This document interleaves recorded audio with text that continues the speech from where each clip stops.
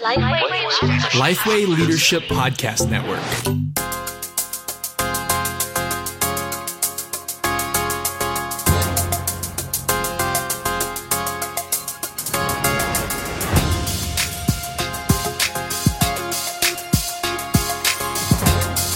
Hello, and welcome to this episode of Making Disciples with Robbie Gallaty, a resource to equip and encourage leaders to make disciples who make disciple makers.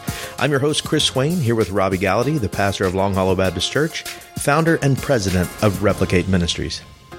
Today on the podcast, an intriguing question, a tough question. We're not even sure we're going to be able to answer this question today. That's how difficult this one could be. But let me ask you this. When do you know when it's time to go? When it's time to leave a church? When it's time to leave a ministry? I've transitioned in ministry, I would say, quite a few times. I've actually had 23 different jobs in my lifetime, by the way. I did the math recently. It's all started at a Hardee's back when I was 15 years old. Wow, that's your problem. That's where it went south right there. And then I only went downhill from there. Wow. Hey, that hot ham and I like cheese, Hardee's, though, That actually. hot ham and cheese at Hardee's is hard to beat. Can't beat that, yeah. Unless you get it for free, in which case you get kind of sick of it. But anyway, so how do you know when it's time to leave? And at some point in this podcast, I've got to share an embarrassing way that I left working at Wendy's. Hardee's to Wendy's. Wendy's. Okay. Well, no, I went Hardee's to Rufino's to Coy's to But anyway, moving on. But Wendy, when I left Wendy's, I did so in a bad way. Okay, let's save that for the end. We're going to save that That's for later. That's a great cliffhanger. But far more important, how do you know when to leave a ministry assignment? Because if you're like me, you feel like God calls you to each assignment you have. And I would say that's true even in the non-ministry world. I mean, hopefully, whatever job it is you have, whatever it is you're doing, you're pursuing what Christ has called you to do in any environment, in any role. Because we're all to be ministers wherever we're at. And a lot of times I'll have guys ask me, man, I'm thinking about getting ministry. I'm feeling called to ministry, and that's great. Pursue it. But I also want to remind them that God can use you in a powerful way right where you're at, maybe even in a bigger way because of the impact you have on those around you. So don't discount that as not being ministry, because it absolutely is. But let's talk about why and how do you know when it's time to leave a ministry. Okay, let's first of all define what it means to be called to ministry, because the reality is every Christian is called to ministry in a sense. Yes. Every Christian is called to. You may not be called to vocational ministry where you're full-time and your employer is a church, where you're employed by church. But the reality is we're all called to ministry, okay? Equip the saints. He didn't say equip the pastoral staff for the work of ministry.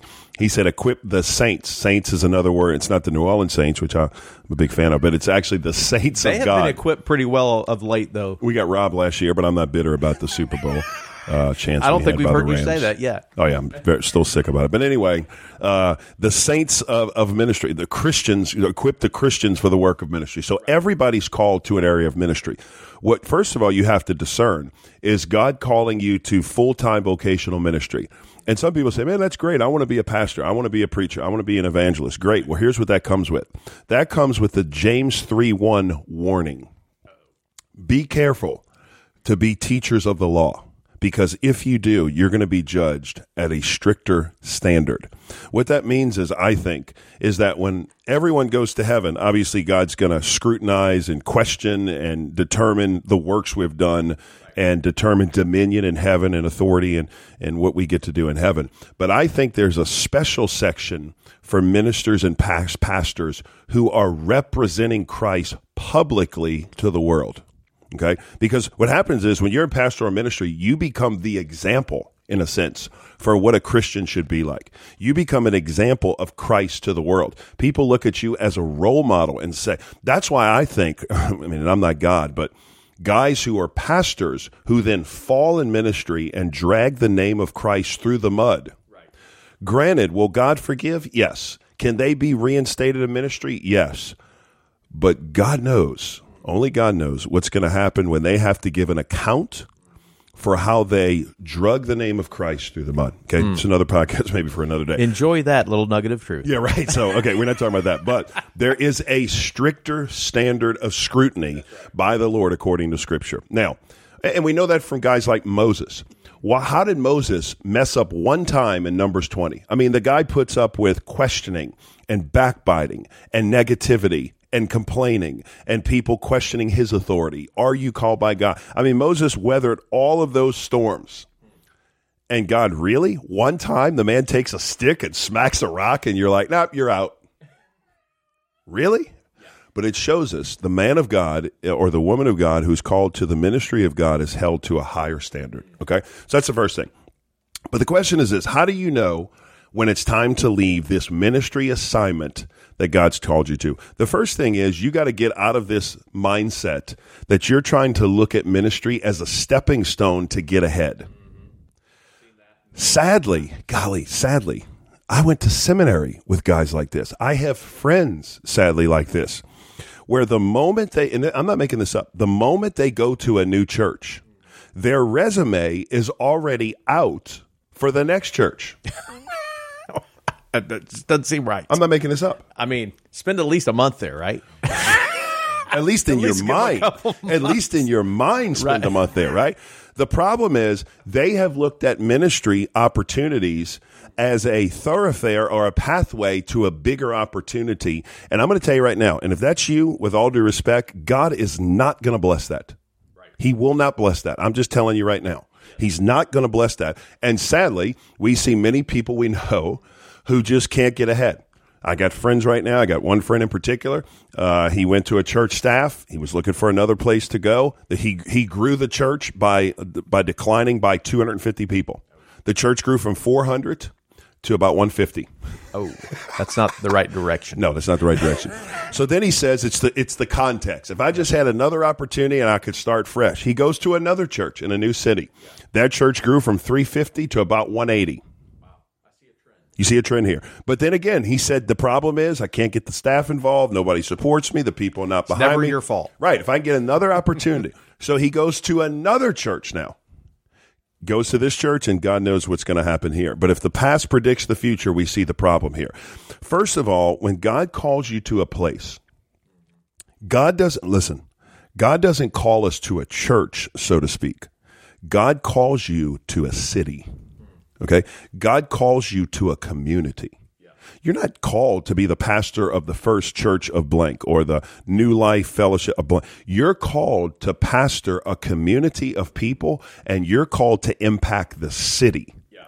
And I think when I started to understand that, Chris, like I'm not the pastor just of Long Hollow Baptist Church, although I'm the pastor of the church.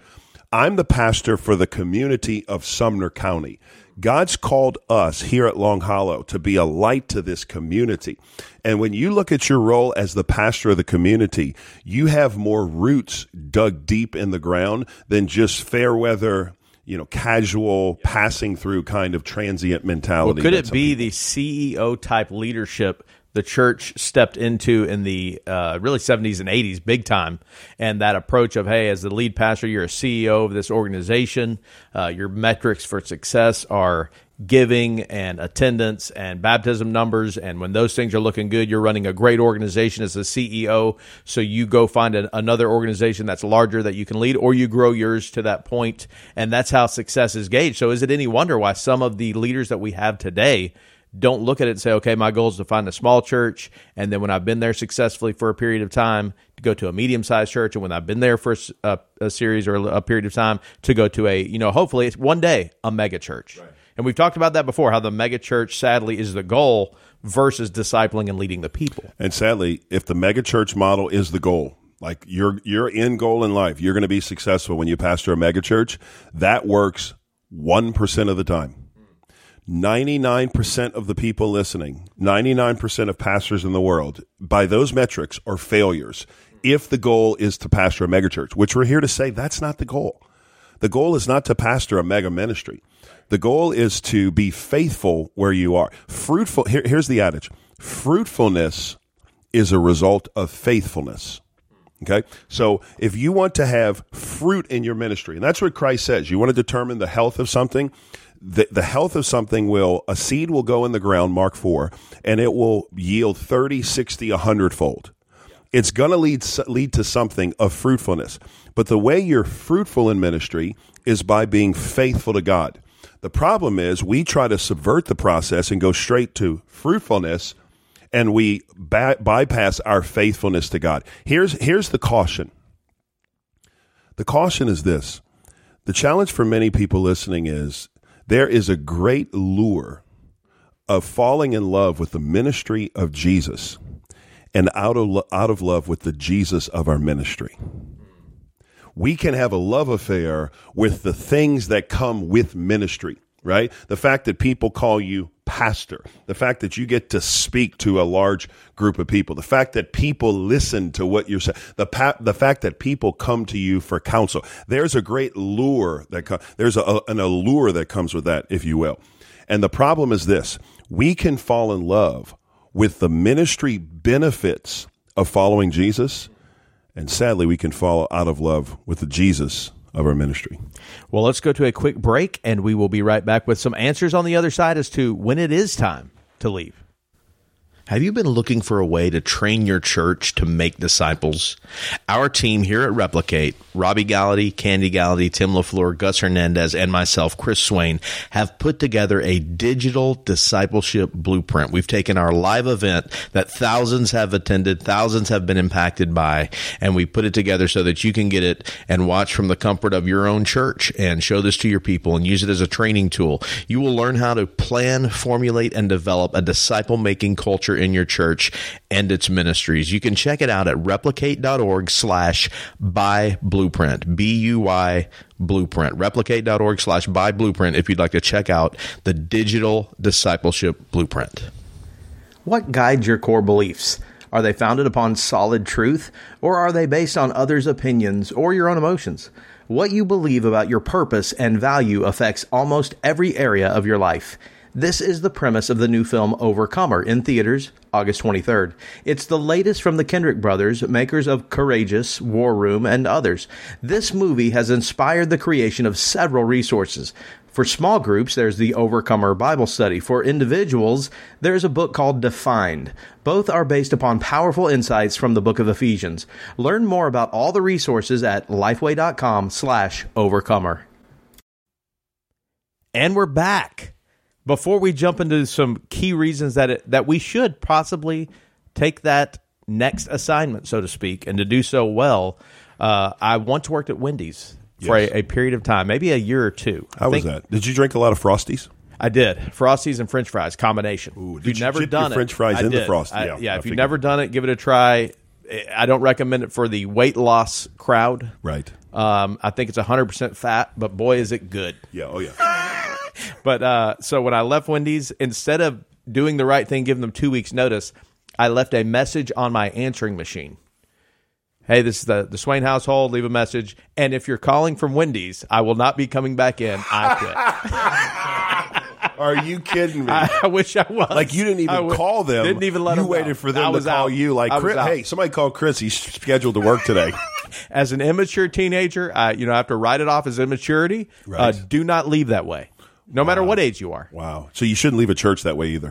You should absolutely. If you're calling for Wednesday night services, I will not be showing up anymore. And if you're wondering about preach on Sunday, I'm out. Yeah, I'm out. Yeah, you find you another preacher. Do not do it that way. Okay, so when is it right to leave? Okay, when is it right to leave? It's a great question because I think it's contextual. Here's what I've taught, and listen, I have lovingly helped staff members on staff at places I've come into. Pray through when is it time to stay or go. And here's what I've found. Number one is this. If you are not supportive and you're not sold out to the vision and mission of the direction of your church, and you're not living it and behind it. Now, I'm not saying you're going to agree with everything the pastor, the direction of the pastor. But I'm saying, say you're never going to do that. You're never going to. Yeah, you're never going to agree with. I mean, I've got staff members that on staff now that don't agree with everything theologically. I'm not saying that. I'm saying we're on the same page with most things, the vision and mission of our church. But what I'm saying is, if you can't get behind, if you're not waking up every day and saying, man, I'm ready to move the ball down the field with this team, and you have a different vision and a different mission, then it's probably time you pray about moving on. Here's why. When you don't love your work, it becomes a job. When you love what you do, it never becomes a job. You love what you do, okay? And as a team and as a church staff, you grow as strong as the weakest link. We had a guy on a staff, not going to mention the church, we had a guy on the staff who every time we'd come in and talk about making disciples, investing in our people, moving beyond decisions to disciple making, moving beyond conversion and counting numbers and baptizing people for the sake of convention statistics and moving people through a pathway for spiritual growth. This guy, every staff meeting with 20 people in the room would say, I don't know about all that. It's all about we need to win more people at Jesus. We need to reach more people. And I would say, I agree with you, but I don't want to stop there, brother. I don't want to end there. Baptism's not the finish line. It's the starting line. Well, it became apparent to everybody in the room that this guy was going a different direction. And he not only was not going with us, he was going against us. He was sabotaging behind the scenes. Then I found out that this guy was then calling previous staff members to talk about us behind the scenes, which as you know, that started kind of a ripple effect outside the church that I had to deal with. But I got with this brother and I said, hey, listen, and he was a friend of mine. I said, brother, listen, I love you. I care about you. You're in my life group. We like hanging out with you. But obviously, you're not supportive of the vision and mission of this church. There is a church, I guarantee, out there that will align with your vision. Now, here's what happened. A few years later, after that, he finds a church. Or he finds a church immediately, but we find out a few years later, he's at a great place, he's thriving, he just got a promotion, he's doing great, okay? It's better for you to be a leader and to lead through making tough calls to help people see that this is not the right fit for them than to allow them to stay in a position. Now, here's the flip side, because that's not what normally happens. Right. What normally happens is, you're listening now and you're getting pulled away to a bigger context. You're getting pulled away to a more attractive ministry. You're getting pulled away to a more mega opportunity. Right. You need to do some deep soul work. And you need to ask yourself a couple questions honestly, in silence and in solitude, away from anyone. Don't seek counsel from people. Seek counsel from God. And you need to ask your own self these questions. Why am I so drawn to a bigger ministry? Why do I want to preach to more people? Yeah. Why do I want to go to this new context? And what you'll find is, and I've asked myself some of these tough questions, what you'll find at times is it's not, oh, I want to advance, I want to reach more people. Okay. Well, why? A great way to do this is you just keep asking why. I want to reach more people. Why? Because I want to make more of an impact. Why? Because I want a bigger audience. Why? Because I want more people to like me.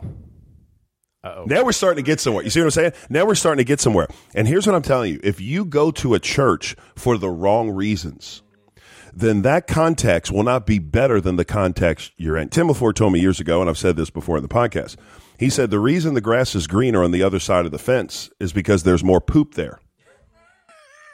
Now, I don't know, Dylan, any better way to say it, but I don't know if that's biblical, but it does sound right. I don't know if it's biblical.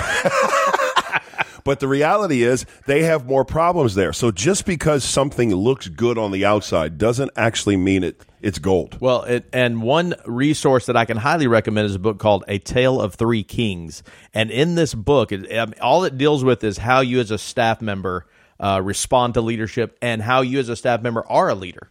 And it kind of just covers the three different leaders here. You've got Absalom, you've got David, and Saul. And what you're trying to do is you're trying to look at these leaders and say, which kind of leader am I?